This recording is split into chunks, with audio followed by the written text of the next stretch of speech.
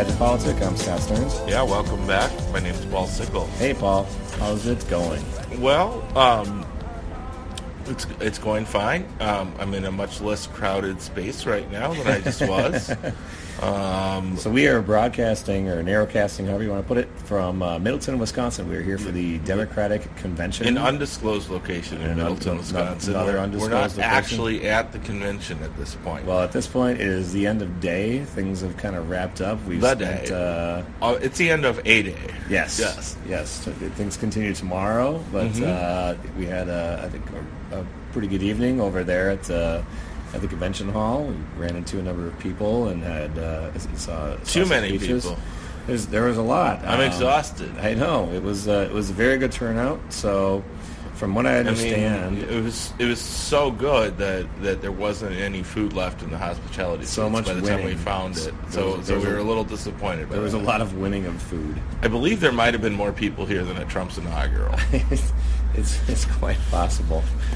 So I am only half joking. I'm still recovering from my laryngitis, as you might be able to detect. But I'm fighting back. I've had a touch of the weather myself. Yes. Even though the weather currently is beautiful. It's gorgeous. It was about 83 degrees in Madison or Middleton. From what I understand, the last year the Democratic convention in Wisconsin was the registrations were During the presidential election. in a presidential election year. It was about 1,100 people that registered. Okay. And this year, leading up to today, there was I think over 2,200 people. Yeah. So double what they had last And year. there was at least that many people in the hall. It looked like. Yeah, I mean, and this wasn't even around. This isn't even an off-year election. This is a non-election. Again, you really couldn't find any good food. Well, you couldn't even get a drink at a cup of coffee at the hotel bar. Tough. It was that rough. Tough. I mean, and they opened up the hospitality suites about 9 o'clock Right. at night, and that's That's really all I care about. I just came for the free food. That's what most Right. a lot of people are looking to get. And I registered as a delegate. Just so did? I could get wowed by free food. Well, I was thinking they would just be bringing platters of like chicken wings and whatever else. I was thinking stone crab. Throwing, like not frozen, flowing in, from the coast. Right. I was expecting a lot for my vote. Unfortunately, I think your nobody standards bribed. may have been set a little bit too high. Yeah, I didn't get bribed appropriately for my vote. I'll just have to vote on who I think would do the best job. Maybe I we guess should go to the Republican convention next year. You might have. Oh, darn it! I forgot. They always have the goodies over there. I know. We missed it. All right. So, but yeah, no, it was good turnout. I like the fact that I've been to some Democratic events before, as I'm sure you have, Paul, and I know you have. But I like the fact that there were a decent number of young people there, and we talked to a few of them tonight. People that hadn't been to an event like this previously that are now getting engaged. We talked to one gentleman tonight when we were standing outside, and he grew up in Illinois. He's going to Madison, and he came out because he wants to be involved and he wants to see what's going on. He showed up.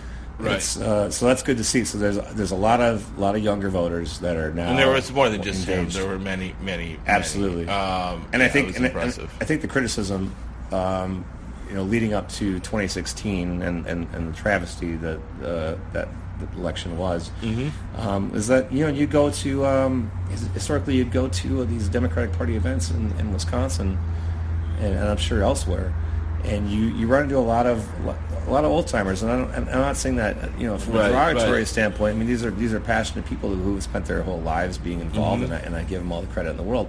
However, the lack of doing a bad job singing folk songs, but the lack of new blood was very prevalent at a lot of the past conventions. Yes, I mean I've been to Milwaukee County Democratic meetings, and you could. Even this year, you wouldn't be able to count the number of heads of gray hair. You went this year. I did. Was it like that still this year? It was better. Yeah, I would think so. It was better. You had more. You have more full houses now. Yeah. Well, so the young man who, and I say young, consider myself still young, although I might be twice his age. Same as Conrad, I believe. He said he would listen, so I hope he is. Conrad, you're one of the few. However, and one of the things I said is I'm the skeptic here. And so to lead with a skeptical question here, it's great. There's a big crowd here. Everybody's on the boat. Are we rearranging the deck chairs though on this boat?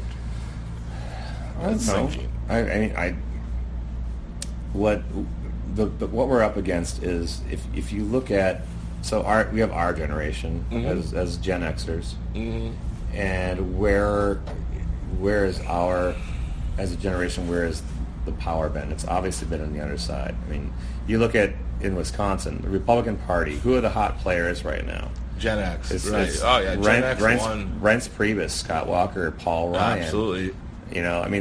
All those guys, people born in the late '60s, early '70s. Yep. Those are our generation, and they're players. Well, I was born in the late '70s, so but yeah, I'm going to take my leave. Wow. Oh, really? I'm not out. No, I get lumped in with them. Darn it. You're part of the Conrad, crew. what do you think? I'm still. We have to wait and see, what this translates into. But I was pleasantly surprised, I would say, by the turnout of young people, and the fact that it's not just showing up at rallies. That I think a lot of them are trying to translate the passion into activism and actually getting involved in some of the institutions. One of those things being the Democratic Party. So it's interesting because we like to talk about what we're going to discuss before this before we go on. And I don't remember you mentioning that as a topic, and I know I like to catch you off guard. I know that's what makes it fun. I'm not sure that I thought it was all that impressive. I mean, I thought it was good that there were younger people, but I'm not sure it's the first time I've ever seen young. I don't mean people. to overplay it. I don't mean to do that at all. Granted, in the past I was young and I went, but it seemed like I had plenty of peers. Although I suppose now that you mention it, I don't know. It wasn't as many. No, when I first started going to these things, truth be told, I haven't been to a Democratic state convention in a few years. And when I was in the College Democrats at UW Milwaukee, I remember going to went to one at the what was then the one by the airport. It was the Sheraton? The Sheraton or the Greater. What was it called? The Greater Milwaukee Inn or something for a while. It was called something like that. But I believe it's gone now. Yeah, I think there's part of the building. It's a parking lot now, I believe. Right. But at the time I believe it was a Sheraton, and it was a big convention. But anybody that I was ever introduced to was somebody who was at least 30 years older than me. Yeah. There's something to that. There is, but it's. Back when the young people were like John Richards and Christine Sinicki and Mark Bocan. Love you guys, by the way. I still think of you as very young, at least young at heart. And if if you guys are old, then I'm getting there too. Well, they're they're not that old actually. They're still really kind of. They got a spring in their step. Well, absolutely. Well, they're in our. They're in our generation. There you go. People you mentioned, but. No, I think it's important to have that new blood, and I think there's a lot of times with the Democratic Party in this state, and I'm sure elsewhere, there needs to be in some sort of incentive or an interest from the power brokers, I guess, for lack of a better term, to kind of make room for the next generation. Okay, so now I got to be a little more critical. Okay. So what power brokers are there here? Well, that's why that's a little bit of a loaded term. I mean, I guess we saw Senator Baldwin. So she is still, and I hope will continue to be Wisconsin senator. Junior senator. We hope so. facing a tough re-election. They've already spent millions of dollars against her. Yep. But besides her, I mean, Peter Bark. Well, now are we? I mean, there really isn't. Are we talking about the governor's race now, or what? No, just power brokers. Okay. He's an assembly minority leader. He leads a caucus of 35 members, which is not terribly impressive. Well, I mean, you talk about elected politicians that have been around. We've got Fred Risser, who is senator from. Do you think is he really a power broker at this point? Well, he's been in office since when? I mean, forever. He's 90 years old, and he's going to bike 90 miles for his 90th birthday. And bless him. That's a nice thing. I'm just saying I'm not sure he wields a lot of power in the state capitol, and I'm not sure he even did when the Democrats had the majority. When he was the Senate president a few almost 10 years ago, the most recent time. I'm sure he's drafting legislation, and he's taking up a seat, right? So his young staff people who are in their early 70s are probably. I'm just saying if there's any criticism that I think is valid of party in this state, it's that there needs to be more room made for the next generation. Fred Risser kind of reminds me of like that Seinfeld episode when he gets a personal trainer and then he meets the trainer's son and then his dad, and they're all look like they're about the same age. I remember that. Somewhere between 70 and 90 or something like that, or much older than Jerry. Right. Yeah. Anyway. Yeah, I think I met Fred Risser's grandson, and man, he had a head of white hair. Just kidding. Speaking of relatives, we did run into Dan Cole. We did run into today, and he's running for something. He is not Herb Cole's son, as a good friend of ours said, or suggested. Nephew. He is the nephew. However, he has financial resources, and apparently he's getting ready to take a run at the 6th. Is he announced? Well, his campaign advisor said it's okay to talk about it, okay, and it will be coming out. All right, good. And they're looking at a full. They're looking at a full campaign. It'd be very grassroots, or not grass. Well, I guess insurgent. It was, and hopefully with some grassroots support. Really, is a take on Glenn Grothman. It's been a tall order. Don't get me wrong. However, that's a very conservative district. It is, but it contains lots of smaller cities that are rapidly diversifying. So it runs from basically the very northern part of Milwaukee County into Ozaukee County. Right. And then is it? I'm trying to picture. Sheboygan in the Manitowoc. It basically goes north. It doesn't go into the Fox Valley. Yeah, it does. It does. Okay. It goes all the way to Neenah. So it goes up against Gallagher's district. So right. Yeah, exactly. So. Neenah, it would be in the north, kind of in the north central part of the district. Mm-hmm. The major population centers would be Neenah and Oshkosh in the north, so to speak, and then Fond du Lac, and then on the eastern end, Sheboygan, and probably like Manitowoc, as well as the suburban Milwaukee area around Mequon and Thiensville, Port Washington. So some affluent communities. That's where most of the population would be, in those 5 areas. Some affluent communities in the greater Milwaukee area, but also some working class towns. When you're talking about like Manitowoc, and Sheboygan, and Sheboygan, that right, very very middle class. But this is solidly red, like George W. Bush, even Scott Walker territory. Places that went for Trump. It's not great Trump territory. And that's why it's interesting. So because you've got a highly educated Republican suburban base, the district went for Trump. It did, but not by the numbers that we'd be accustomed to. Sure. And well, I guess you could say, in the Sheboygan has been on a straight redward trajectory, so to speak, for years, and it started to break a little bit because you have a critical mass of what we would call the new American electorate in Sheboygan. You have you're starting to see that in Oshkosh and Neenah a lot, as well as in Fond du Lac and Manitowoc. That exists. They're just not very mobilized. Right. And so these are. I mean, look. I think it's a long shot, but it's definitely an uphill battle. This is a more interesting district than I think one would normally consider it to be. Yes. I think a lot of people will probably be dismissive when they hear about him running. They'll probably be like, "Wow, Grothman, he's got it locked up." But running against a Cole, I don't, and a very dynamic. I mean, Dan's a really dynamic individual. Absolutely. In my interactions with him, and I should be careful because don't know his whole bio, and that'll be maybe the topic. We'll revisit this tomorrow. I assume he'll have some good resources behind him.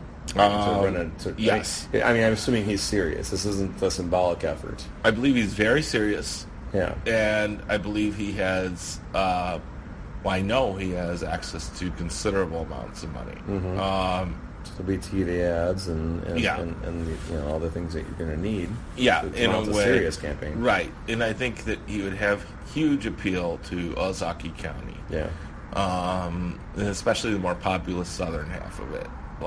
Like we saw Trump start to get into the mid 50s, even maybe lower 50s in a lot of parts of Ozaukee County in the last election, where Romney was carrying it 65%. Right. Okay. Like in Mequon, Thanesville, those areas, Cedarburg. These are areas that will be totally in play for Dan Cole. But if Dan Cole can mobilize people who are part of the rising American electorate, that's an important thing. It goes they're along there. With what we were just saying. These are resources that are just kind of waiting to be tapped. Outside of Fond du Lac, in and around Oshkosh and Neenah, and certainly in Sheboygan, there's a lot. I mean, Voces de la Frontera is organizing one of their best chapters in the Sheboygan area. They've even done Sanctuary School District votes. Right. The Sheboygan School District. So there really is they want a huge, and then just from the blue collar perspective, there was a big win there for the striking Kohler workers a few years ago. Yep. One of the first private sector, really probably the biggest private sector union victory, one of the biggest ones I've seen in Wisconsin in my lifetime, really. I mean, for years we've seen private sector union fights lose, and they won this one. And so, that I think that speaks volumes. That might have had something to do with the red tide in Sheboygan kind of starting to break a little bit. Yeah. And by the way, Sheboygan has one of the best surfing cultures in the Great Lakes. They've got some rocky waters up there. Right. So the red tide is broken maybe near... Maybe the surf's up for Team Blue. Are you saying it's a metaphor? Near Sheboygan. So, right. I mean, I just keep an eye on it, because you have a lot of people in a lot of these communities who, even since the last census, moved from the Milwaukee area or even the Chicago area. Yeah. Maybe in some cases down from the Green Bay area, although less likely. But you have a lot more diverse communities than you had, say, certainly 20 years ago around the, in the 90s, 2000 census, when Bush was winning. And even since the 2010 census, this area is changing rapidly. Probably faster than almost any other district in the state. The population growth on top of it, I mean, it's obviously attracting... but it's a more diverse population, is what I'm saying, than it was. Right, and that's what that's why. Right. It's gaining population, and it's attracting workers that are coming there for jobs, and so it's changing demographics of the region. So Glenn Grothman, the opponent, is he kind of makes Trump look like a Renaissance man. I mean, he makes Bannon look like enlightened. I guess. Yeah. I mean, so he's from West Bend, I believe. I mean, his first comment about Act 10 was it didn't. He was critical that it didn't go far enough. Yeah. That's when he was still in the legislature. And Grothman is he's a piece of work. He's So he's ripe for the picking. Yeah. So I mean, the seat is almost. It's not quite like the Ossoff seat, but it's a little. It's probably more favorable than Montana. Probably, where we lost somewhat narrowly. Yep. Well, so somewhat. I don't know. I mean, it was 6 points instead of 20. Well, right. So there's reason for some hope here. For sure. It won't be targeted by the DCCC. No, I suppose not. He'll have to probably rely on a lot of his own resources. Mm-hmm.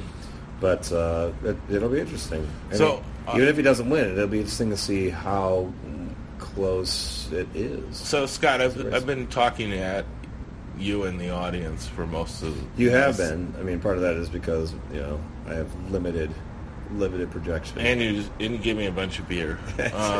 I did. But with the beer in mind, let me ask, what other convention kind of gossip did you gather from night one? Day. There's only one night, but I like the turnout. I think the turnout was good. Yeah, 20-some-hundred people. That's pretty impressive. That's for a state convention. It's a good. And not an election year, too. Exactly. There's nothing happening this year. I mean, outside of, obviously we had nonpartisan elections this spring, but the focus of this convention is more on who's running the party. So there's the race for party chair, right, and vice chair, second vice chair, and some others. Some other officers that are up, but so that's really the focus of this convention. Mind if I have a beer? You can have a beer. Okay. I bought good Wisconsin beer, New Glarus, and Lakefront IPA. So. I think I owe Scott a tab here. But anyway, that's all right. You can. I think that you can buy me breakfast. There we go. I think that one of the things. This is probably the biggest convention I've seen since it probably the 2002 convention, which where was that one? In Monona Terrace. Downtown Madison. So the off-year election. That was a bad year too for the Democrats. Well, but it was a great year for Wisconsin Democrats because we had a chance to take back the governorship, which we did that year. We had three very, at the time, Jim Doyle did beat Scott McCallum. Right, and before then he had to overcome Tom Barrett and Kathleen Falk. And they ran really strong campaigns. There's three very, very, very strong campaigns in the primary that year. Mm-hmm. And even the lieutenant governorship was contested. It was Barbara Lawton and Kevin Shabilsky. Lawton won and became lieutenant governor as a result. That wasn't Jim Doyle's preferred candidate. No, it wasn't. But that worked out for her. Yeah, and if you're more liberal, it was better for you. Yeah. Unfortunately, Lawton didn't get to become governor, but, that's another story. Yeah. But, yeah, if you're more on the left side, you would have preferred Lawton over Doyle or probably anybody running that race. But there, at any rate, that was a really great convention. I was not at that one, so I'm relying on your. That was a stacked room. That was a really kind of electric atmosphere. But that was the year of the election. Yeah. This is the year before. Yeah. So it was the Democrats chomping at the bit for a chance to get into the governor's mansion. Really start changing state politics. You had Bush as president, so you had and Bush had lost the popular vote, sort of like Trump. So you had a really strong kind of a resistance effect going on, not nearly at the level you have today, but because Bush wasn't nearly as bad as Trump. Well, yeah, especially in hindsight, right? Even then, we hated him. We couldn't stand him, but it was nothing compared. But he had at least respect for the institutions. Yeah, he was more than at least presidential. Yeah. He had even if he just picked it all up from Pops, who cares? At least he had some. At least he had manners, right? If nothing else, I like Bush's dad better than I like Trump's dad.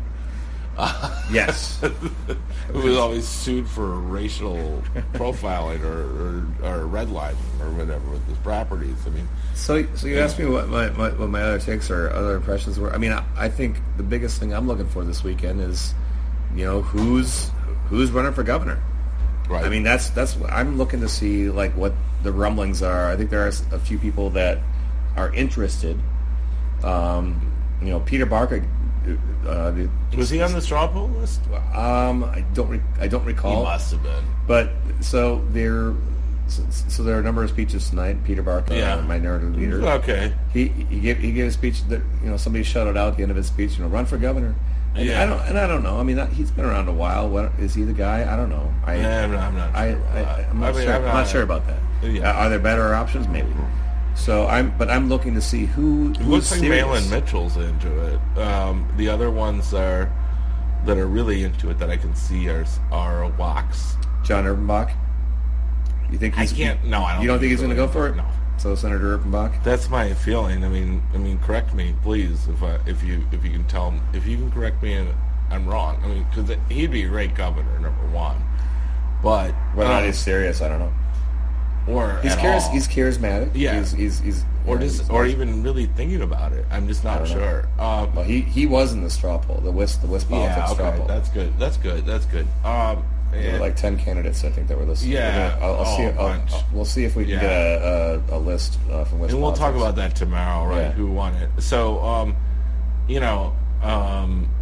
a few of us, we had a little mini boomlet in the Milwaukee area for one of our county supervisors. She's just freaking wonderful, but she said it wasn't her time yet. Yeah. So she was not on the straw polls, but boy, I hope she runs for something big. Well, there's definitely some people that they're interested, but maybe they don't have the resume yet. Right, and but I think that goes back to my point. She's close though. I mean, even though she's so young, you know what? Bill Clinton was 30 years old when he was elected governor of Arkansas. Yes, I think he was 29. George W. Bush ran for Congress in the tender age of 32, I think. Yeah. Al Gore was elected in his 20s to Congress. It goes back to what I was saying earlier. Is that we need to make room for people that are motivated, they're aspirational, they're just like people did. They have all the qualities, and we need to make sure there's room for them because I think it's great that we have these long time and very dedicated, experienced, passionate Democrats, but we need to make a bench. And it's interesting because so the baby boomers really kind of like, especially liberal baby boomers, came of age in politics in the mid to late 70s, and into the 80s, on the heels of Watergate. Yeah. And we have a presidency that I would argue is probably almost obviously at least as corrupt as the Nixon administration. Yeah, don't say. And on a policy level, policy-wise, worse. Yeah, obviously. Well, now since our last podcast, the biggest news is that we pulled out of the Paris Accord, which was completely ridiculous. Yeah. It's in corruption. I mean, I think it's pretty clear. It's pretty corrupt. I mean, one thing actually, this is my pet peeve, is liberals going after Trump all the time on Russia or whatever. I just don't. Even if they're right, I just don't think it has that much currency, and I don't know if they are even right. Honestly, we don't know. We don't know all the details. We're in a fact-finding phase with all of that, but that doesn't. All that has to play out.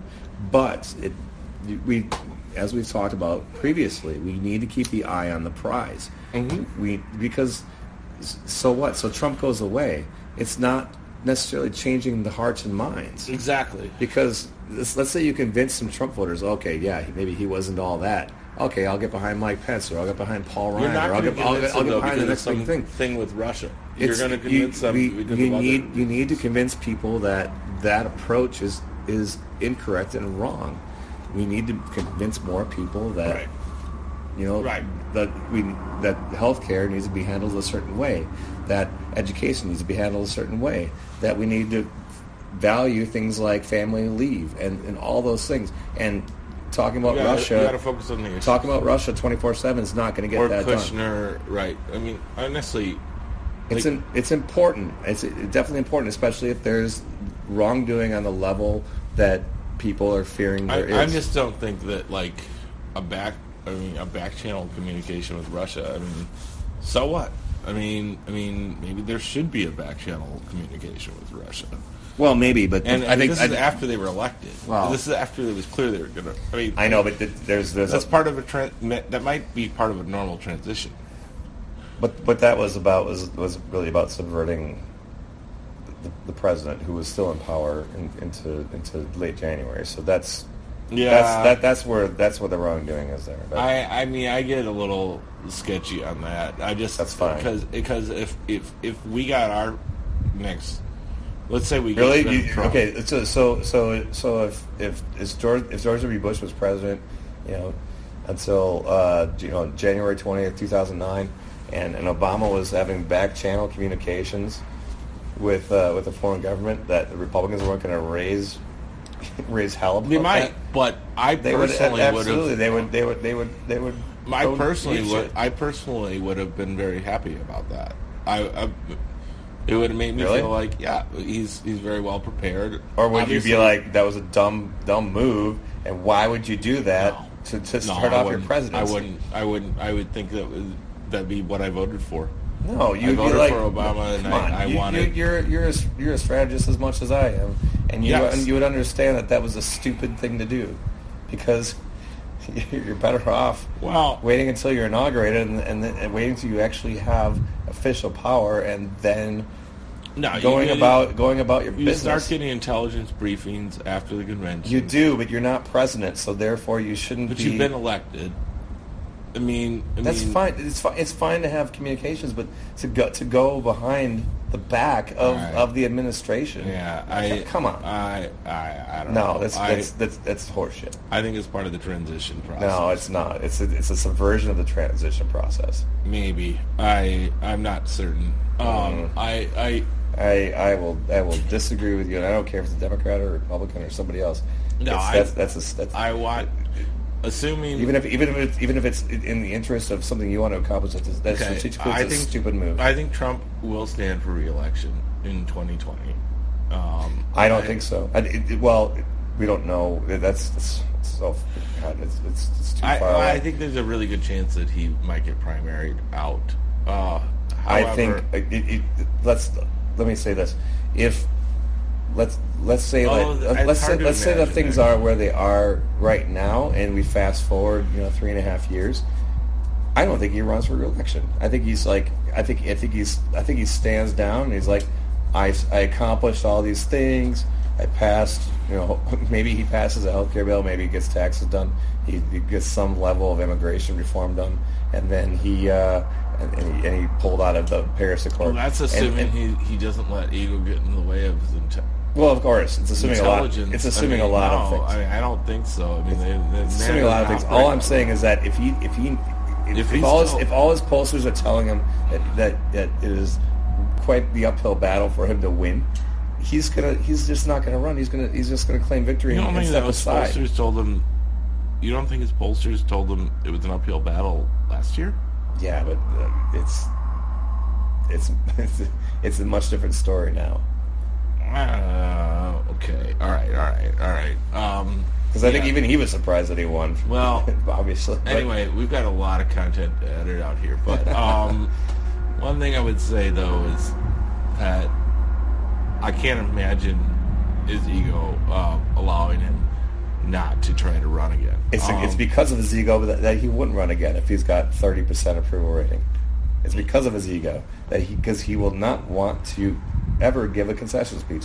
He's much more apt to say, I'm not running again, and therefore, in any interview after he's president, you can just say, like, yeah, I could have run again. No, I would have won. I haven't read very many fly-on-the-wall reports recently, but my understanding I'm not saying he's a humble man. He was ready with this concession speech last November. Well, I'm sure he was. Like, that he was pretty shocked that he won. He looked shocked that he won. Right. He looked as surprised as all of us. Yes, he did. I mean, I remember that meeting he had with Obama where he was like, holy shit, oh, they did do some tremendous things. And then he started talking great on healthcare for a minute,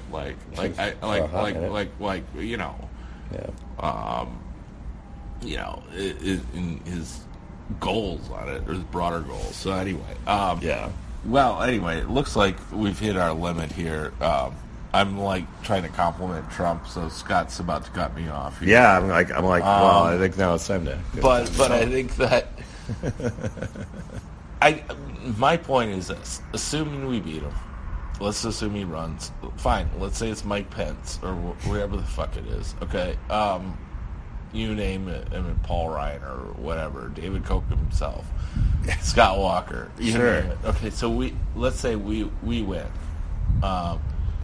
the next election, and I think it'll be Al Gore. Just kidding.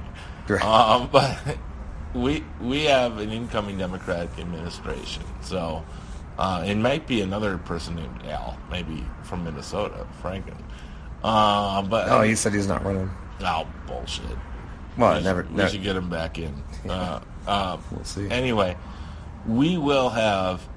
I would be thrilled to know that administration is working on back-channel communications with Russia or other world powers. I would be thrilled. I'd be very supportive of it. That's what I voted for. All right. I want them ready to go on day one. Yeah.